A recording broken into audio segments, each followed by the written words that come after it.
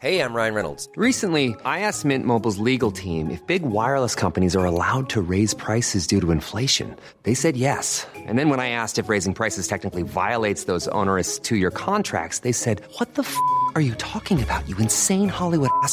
So to recap, we're cutting the price of Mint Unlimited from $30 a month to just $15 a month. Give it a try at mintmobile.com/switch. $45 up front for 3 months plus taxes and fees. Promo rate for new customers for limited time. Unlimited more than 40 gigabytes per month. Slows full terms at mintmobile.com.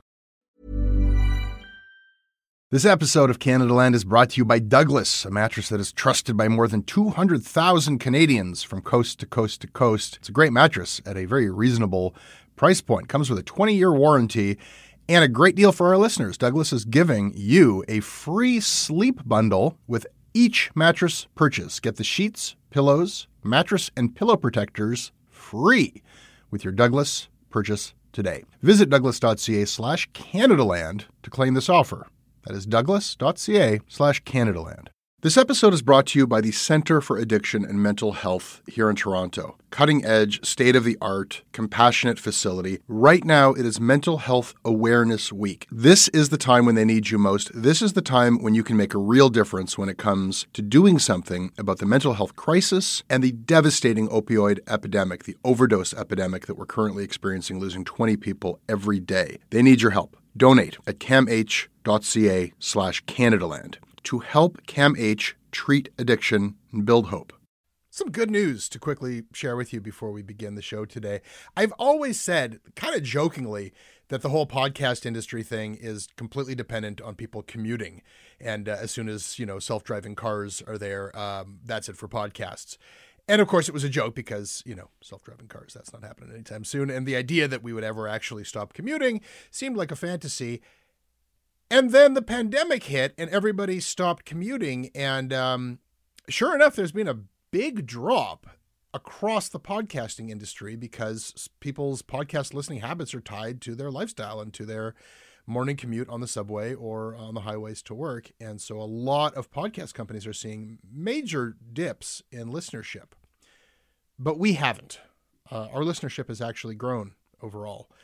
And that means a lot to us. That's good news. That means a lot because what it means is that though your daily routines have changed drastically, you've kept us as a part of them. And we feel deeply appreciative of that. And it is helping us power through and do the work that we do as we endure what is a pretty disastrous business situation out there for media writ large. And that is why, yes, I am reminding you that if we are valuable enough to you that you've kept us in the mix of your daily routines, if we are helpful to you in keeping you informed or just keeping you company, we really could use your support.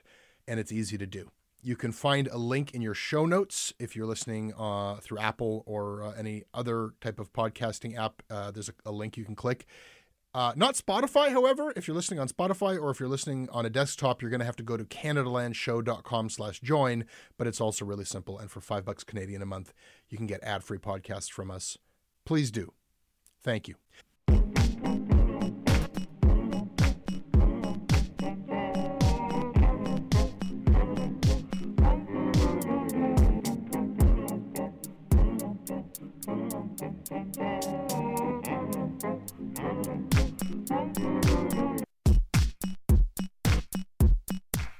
We've never needed the news more.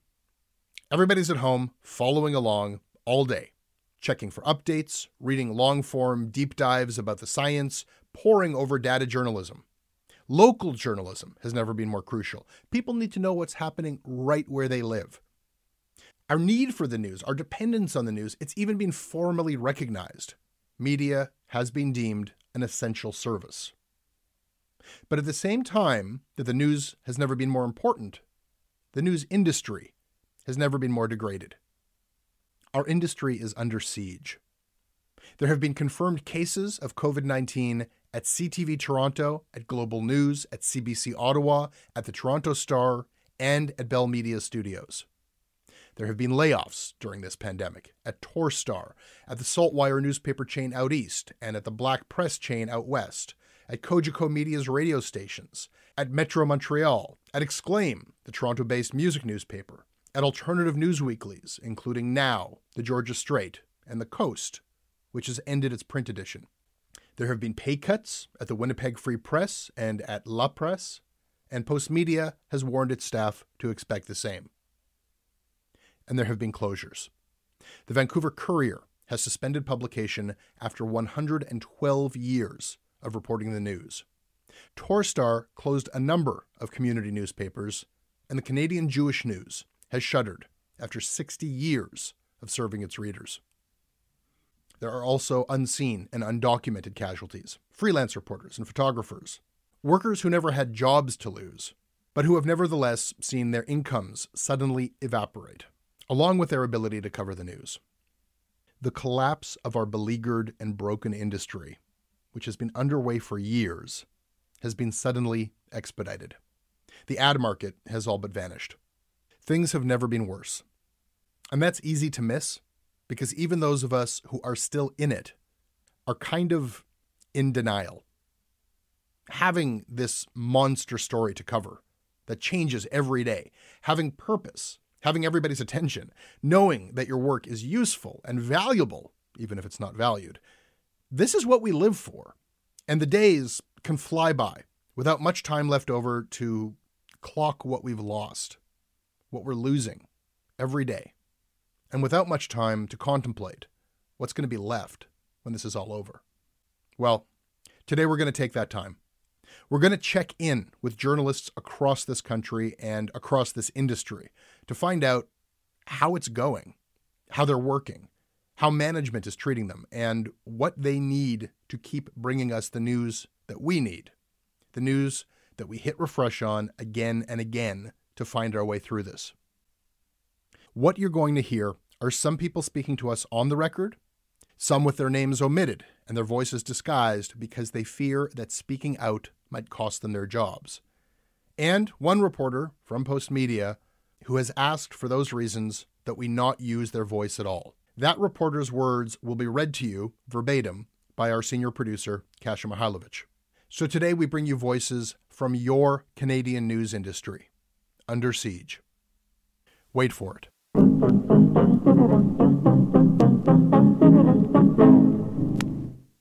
This episode of Canadaland is brought to you by Conrad Griba, Linnea Tan, Chris Langford, Jordana Easterbrook, William Ruth, Angelina Early, Josh Long, and Michael Hutchison. Hi, my name is Michael. I work at a nonprofit in Toronto, and I support Canadaland because they're consistently producing high-quality content across all their shows.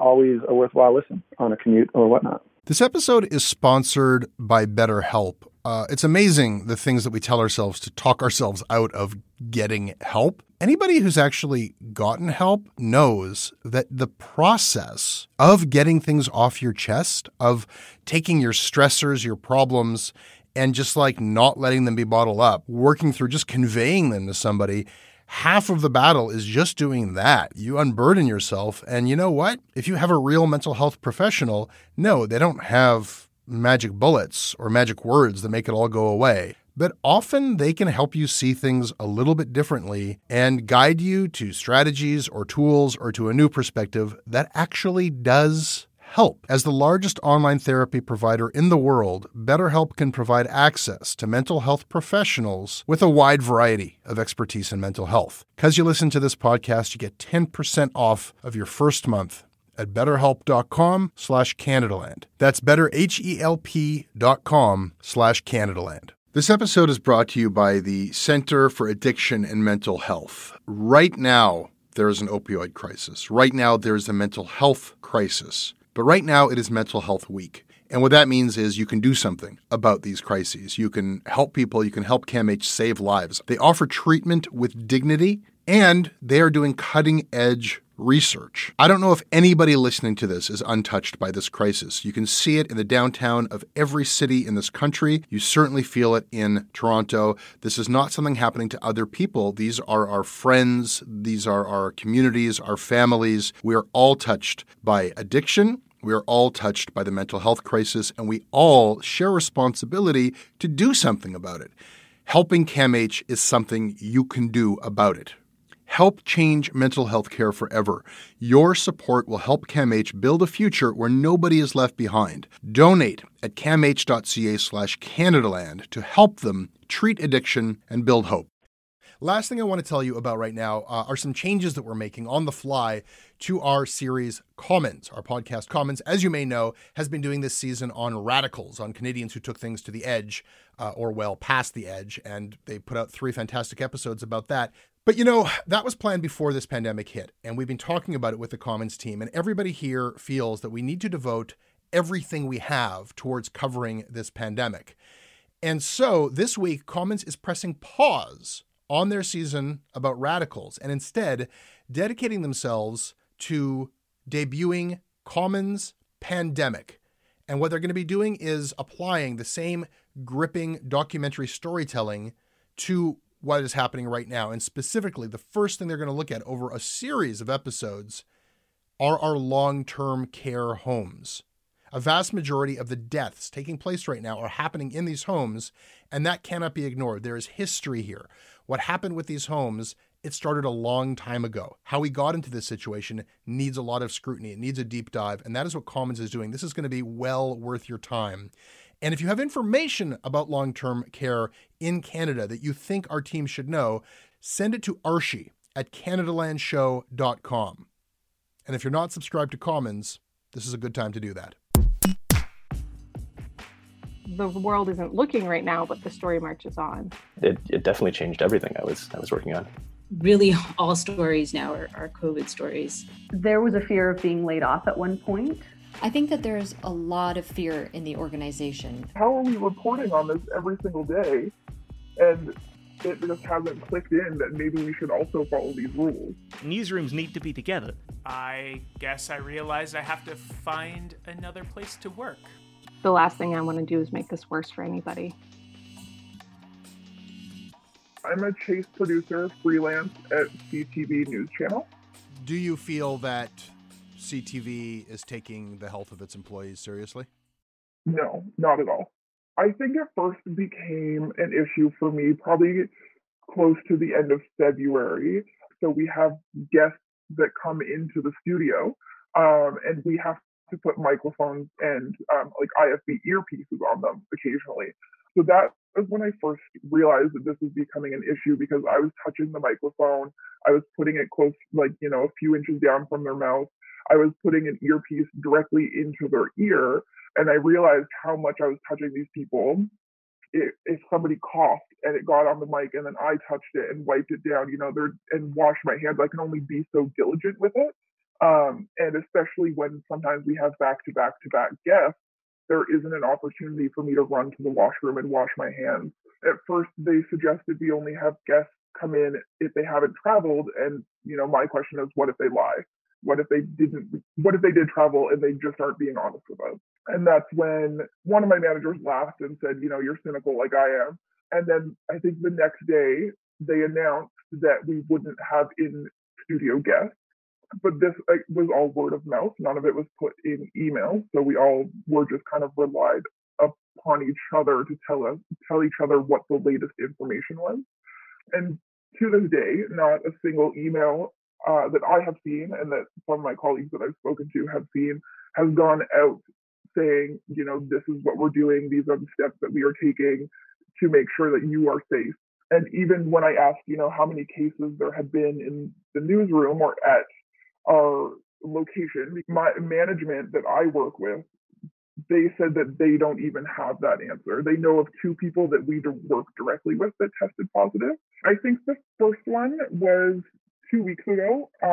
They sent out a company-wide email for that one. They sent out a big email. They didn't identify who it was, but they identified where in the building it happened, and anyone who had been in contact with that room or that person was put on isolation. The second person I actually only found out about sometime in the last week. So this person ended up putting out a big post on Facebook about their experience. They developed symptoms at the end of March, so they've been self-isolating since then, and only just recently, on April 15th, I think they tested positive. Had this person not posted about it on Facebook, I don't think they would have told me. So I've actually been on work from home for probably the last month, but we're on rotation. I'm back in the newsroom now, and now they're slowly rotating us through so that there's one chaser in the newsroom at all hours of the show, basically. And we have gone down to a skeleton staff. But again, that was an issue that the staff had to bring up. At one point, I stood up and I was like, can people not sit next to me?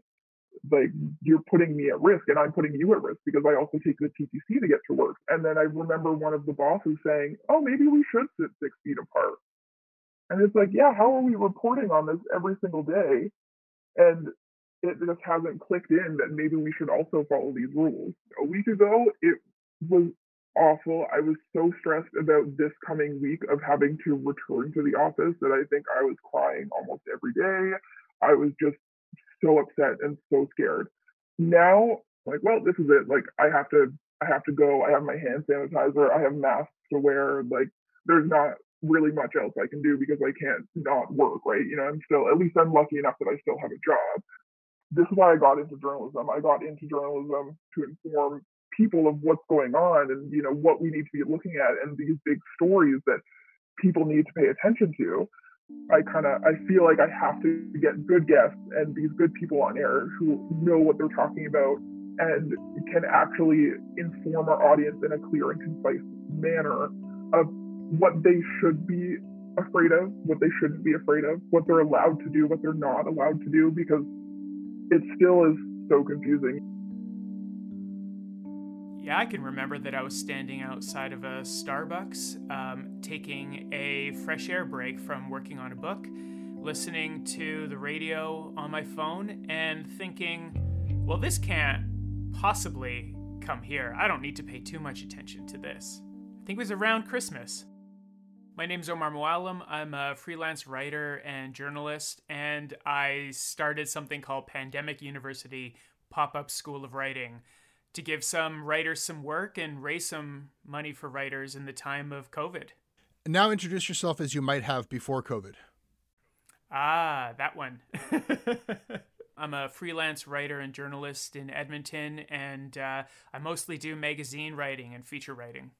It's funny, the moment that it sunk in, also at a Starbucks, I did the same thing that I've been doing for the past few months, only when I arrived, the floor was cleared of all the chairs and tables, and they weren't letting anyone sit. It was takeout only, and I guess I realized I have to find another place to work. The way that I had paced my income schedule was to finish my manuscript and then immediately start bringing in some revenue to carry me through the summer until I see my next book check. Some stories that were assigned to me months ago, I was finally able to get around to writing them. And as soon as I started, really within a day or two, my editor started contacting me and saying, "Hey, you got to hold off on this. I can't spend any money right now. Our magazine might go on a temporary hiatus." Or the other thing that I was getting from editors is, it's not a good time to tell this story. We need to tell stories about COVID, or rather, it's not a good time to tell this story. I don't think people are going to be reading it. People just want to read about the pandemic and know what's going on with that. From the conversations that I was having with freelancers, they were facing the same thing that I was. They were immediately seeing assignments like my own killed or put on hiatus indefinitely, or opposite to that, they were super busy. Some saying that they were busier than they've been in a very long time. However, the pay rates were half of what they were receiving before the pandemic, which is crazy to me. Pay rates for freelancers are already not anything great. But in 1 week, to see people going from 50 cents a word to 25 cents a word, or $1 a word to 50 cents a word, or lower than that, and the editors apologizing and saying, "I'm sorry, this is the best that we can do right now because our advertising has dried up." That was really scary to me to hear that. Yeah, I mean, I don't want to name names, but certain publications have already cut back their distribution, right?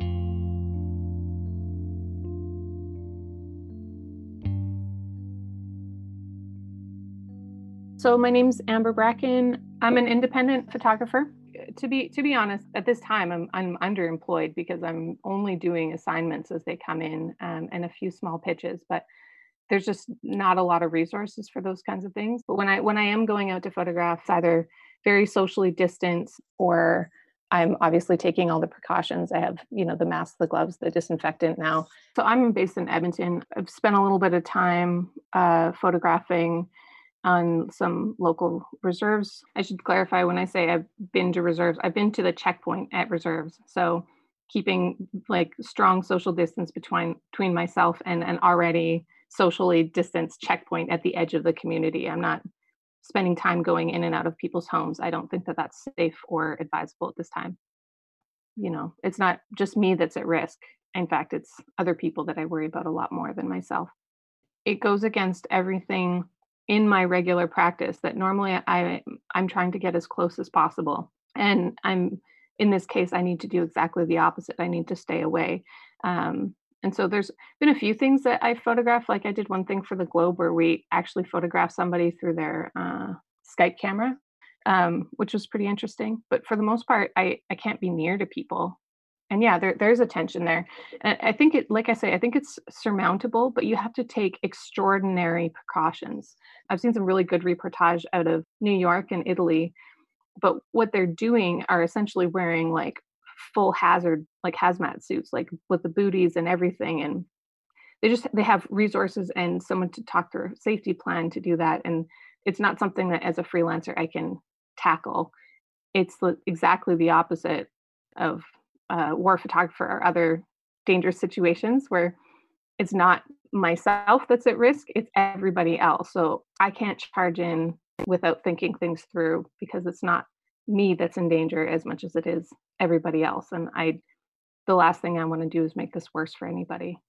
I spent basically the first part of this year covering Wet'suwet'en, photographing as they resisted police activity in their territory. And then I had all of these plans to continue that coverage and other stories that were coming up. And then all at once, the coronavirus just arrived and everything just stopped. I could no longer safely go back to the territory.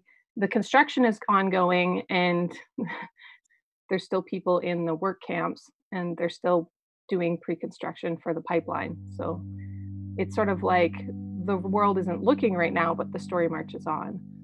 And the thing is news has quieted down or a lot of that stuff has stopped. I mean, it hasn't. We just that everyone only really cares about coronavirus right now. In any situation, in any news situation, your photographer's by default your frontline person. We can't really do our jobs from home. So if you see them out in the community, remember that they're risking themselves and trying to, do important work for the community at the same time. We have locked down our studios. We've got one person who's allowed to go into our studios each day. And we've appointed 2 new reporters since this started, about a month ago, each of them. I have not seen either of those new reporters face-to-face yet. I am Ollie Williams. I am the head of programming and news for Cabin Radio in the Northwest Territories. And where are you speaking to me from? My living room in Yellowknife, Northwest Territories, where I have been running things from for 6 weeks now. The biggest thing we've done differently is I've started anchoring a nightly video through Facebook, nightly Facebook Live video. We call it COVID Corner, and it basically wraps up everything that has happened related to COVID-19 in the NWT each day. The Premier of the Northwest Territories comes on every Tuesday, 7 p.m., takes whatever questions we've got, whatever questions the audience has, live on video. I mean, the Finance Minister's on tonight. Chiefs of our First Nations have been on. We're trying to run that. It's almost like a really lo-fi evening newscast, just fronted by me with a bit of other video in there and stuff like that tries to deliver what is otherwise an overwhelming level of news, both in terms of how much there is and what it actually is when you look at it. I'm not always satisfied. Sometimes we'll have the Premier or another minister come on and we'll ask a bunch of questions and feel like we didn't really get any of the right answers. But it at least gives us an avenue each week to demonstrate that we're asking those questions. and it gives us an avenue each week to try to hold people to commitments. I mean, an example from yesterday's live show with the Premier was, our power rates here are 4 times what you pay for power anywhere else in Canada, in the South. That right now is a huge cost because all of our territorial government staff have been sent to work from home. So many other people have been sent to work from home as well. All of our kids are at home. They're learning from home. Power bills for ordinary residents of the NWT have gone through the roof, and they were through the roof in the first place. But there are, as yet, no rate cuts or any other real supports, benefits, subsidies other than the territorial government saying, look, you can defer your payment for a few months, which is useless for a lot of people because if they can't pay now, they're not going to be able to pay in a few months either.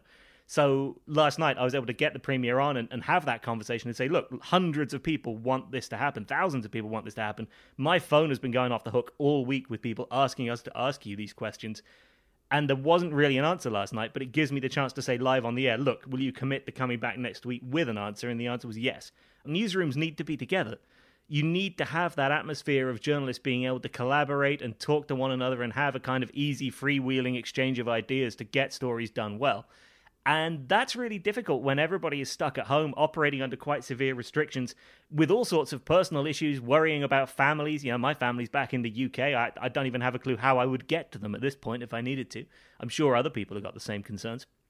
How you manage a newsroom where people have those concerns, but they also need to be doing that job in that collaborative sense. And I don't know that I've necessarily figured that out yet. I don't know that messenger conversations and the occasional phone call are really doing it, but we're all off our feet working at the same time because there's so much news and there are so many people reading it. I mean, the other thing is figures for our website are off the charts, completely off the charts. They're like 2, 3, 4 times what they would ordinarily be.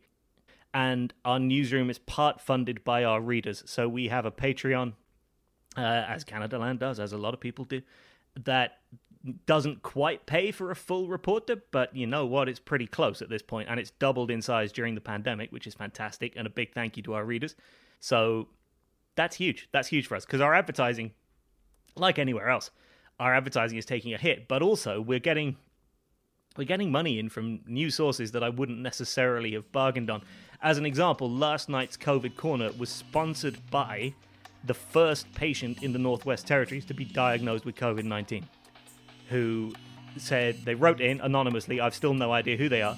They wrote in and they said, look, I'd like to sponsor a show. I really appreciate the coverage. It was pretty scary getting COVID-19 and being the first person in the NWT to get it. I'd like to sponsor a show.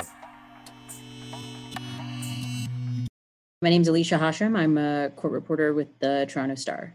In fact, I went to court very briefly this morning to pick up a recording that I needed for work. That was the first time I've been to court since March, I guess. And so it means doing a lot more work remotely, trying to cover courts remotely, which has been a new challenge, not something that I think has ever happened before other than in some really rare circumstances.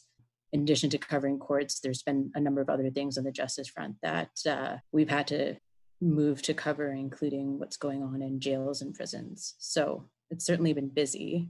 Really, most court stuff these days, though, is still in some way linked to COVID, just by necessity. So most of the, at least criminal proceedings, involve people in custody, people trying to get out of custody.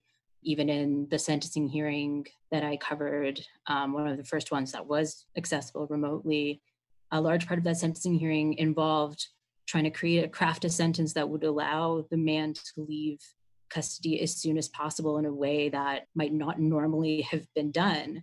So really all stories now are COVID stories.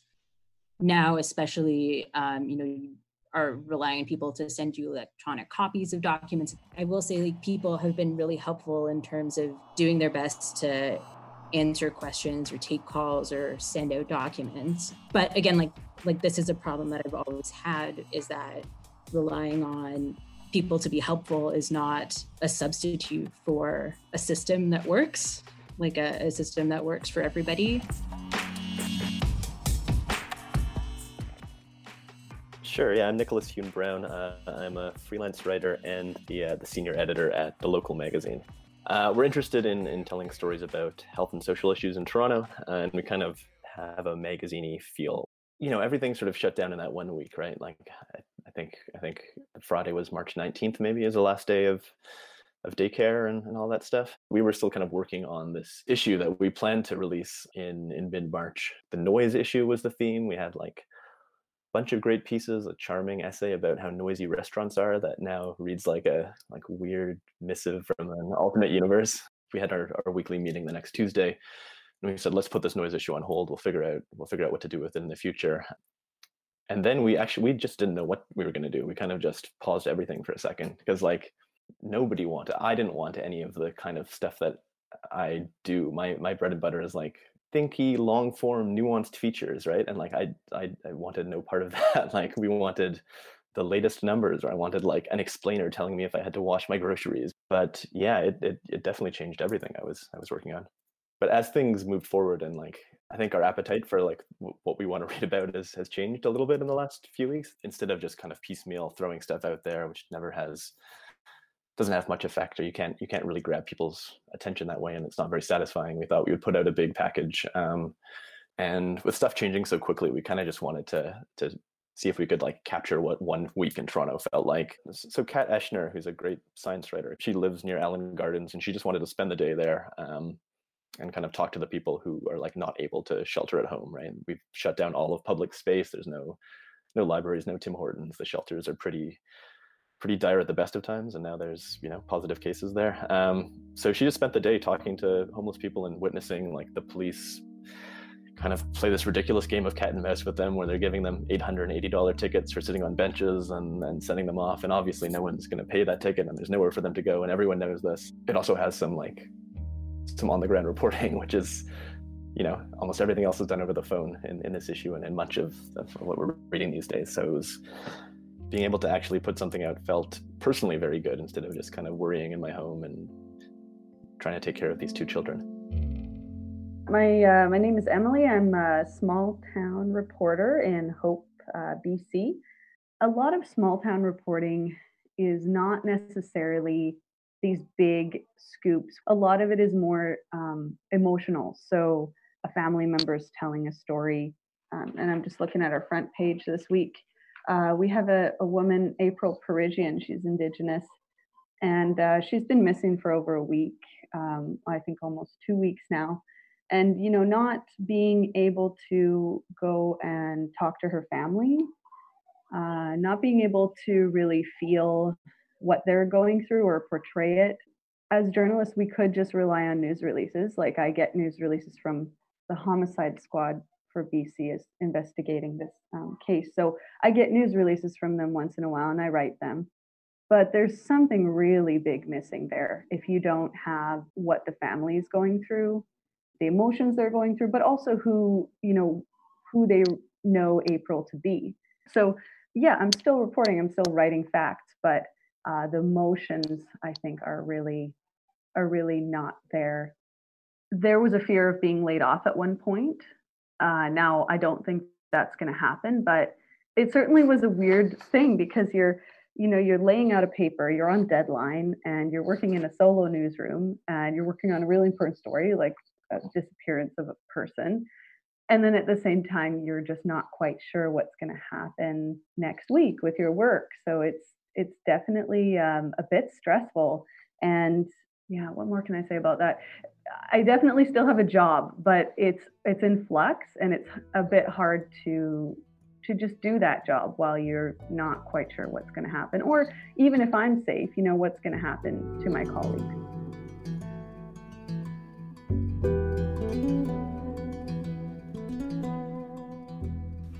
I'm a reporter at Postmedia.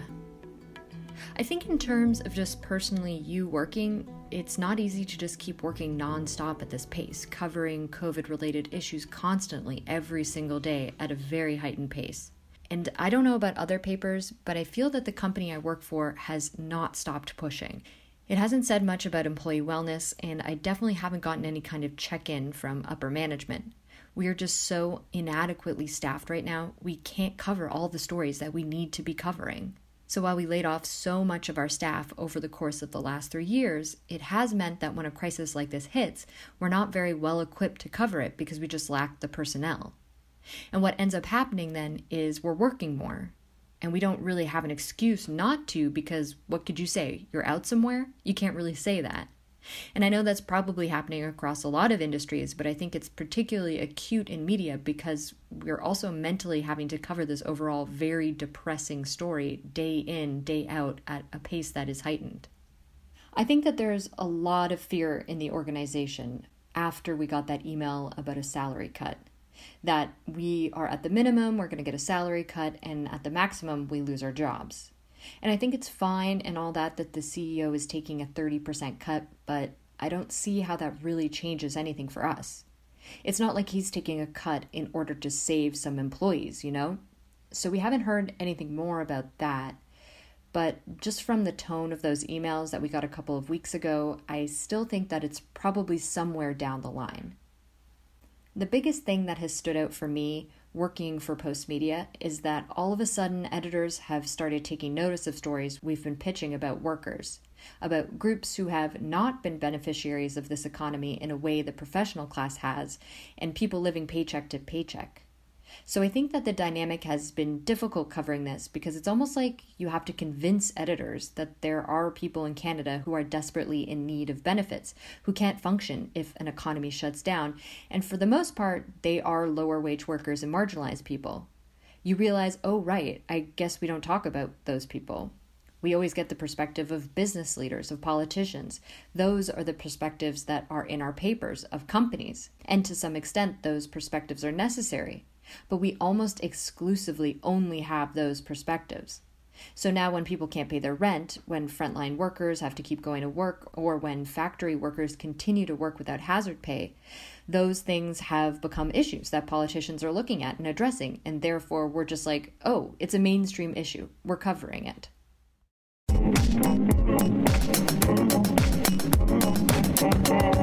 That's your Canada Land. Help us make more of them. If you like the show, you can get ad-free versions of it when you go to the show notes, click on the link, or go to CanadaLandShow.com/join. You can email me at jesse@CanadaLandShow.com. I read everything that you send. We're on Twitter at CanadaLand, and our website is CanadaLandShow.com, where this week Commons is launching a new series called Pandemic. Check it out. Kasia Mihailovich is our senior producer. Andrea Schmidt is our managing editor. Syndication is handled by CFUV 101.9 FM in Victoria. Visit them online at cfuv.ca.